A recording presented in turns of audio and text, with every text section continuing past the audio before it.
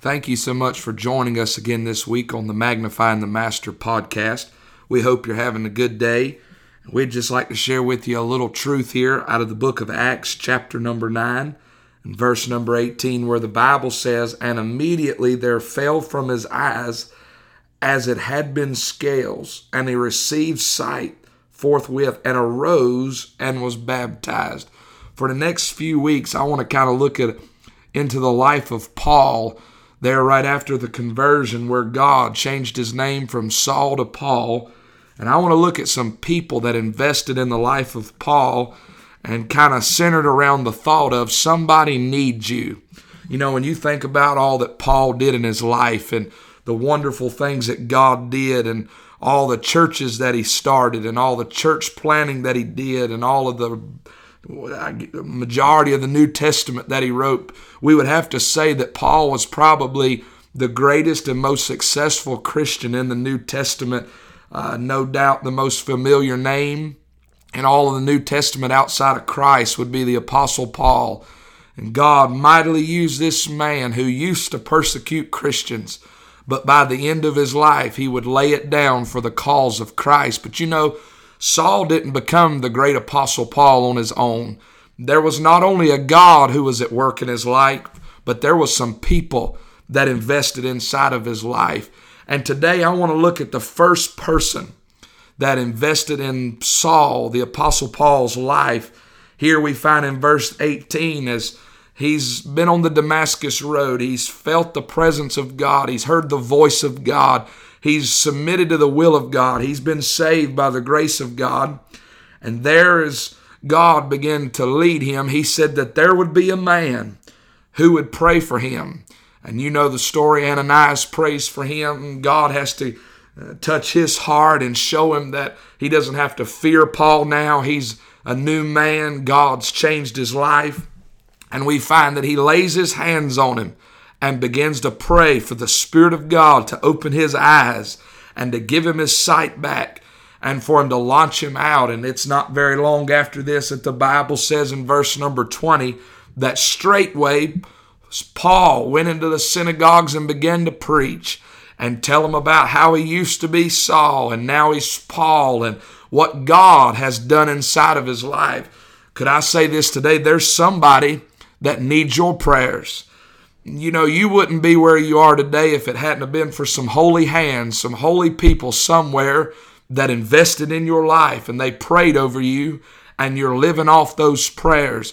Every single one of us that are living today that know Christ as our Savior, we not only need the prayers of somebody else, but we should be looking for somebody who needs our prayers, somebody that needs for us to invest inside of their life. I can't help but look here and think, where would Paul have ever been if it hadn't have been for a man who walked with God and had a relationship with him, that had an anointing on his life for prayer, that was able to pray, and Paul was able to get his sight. I believe in heaven there'll be rewards, not just for those that Paul won, but for those that helped Paul and invested in Paul at the beginning. I believe that they'll be rewarded just the same for their investment inside of his life. Let me illustrate it this way. Every time I think about prayer and folks praying in my own personal life, I immediately go to two different times that God really used some people to be an encouragement in my life. The first one is Miss Helen Gross, Brother Zeno, one of those great warriors that's gone on to heaven that did such great works for God in this area, his precious wife. I'll never forget when a dear friend of mine, Brother Joe Myers, took me to meet them, and just as a young preacher getting started out, I was so excited to go and meet them. And as we sat there at that lunch table, the food came. And I'll never forget, they asked and said, we need somebody to say the blessing. And I forget now who prayed, but as they started to pray, I looked over and I saw Brother Zeno. And it seemed as though he wasn't, at that time, you know, his body was starting to deteriorate in his mind. And I thought, well, wonder if he knows we're praying. His eyes were still open. His mouth was moving just a little bit. And I wasn't real sure. And about seemed like maybe just a few seconds later, I felt the presence of God begin to blow through that place. I don't know how long we prayed. I saw the tears start flowing from Brother Zeno's eyes. And I don't know how long it was. I just know my taters was cold, but we sure didn't care.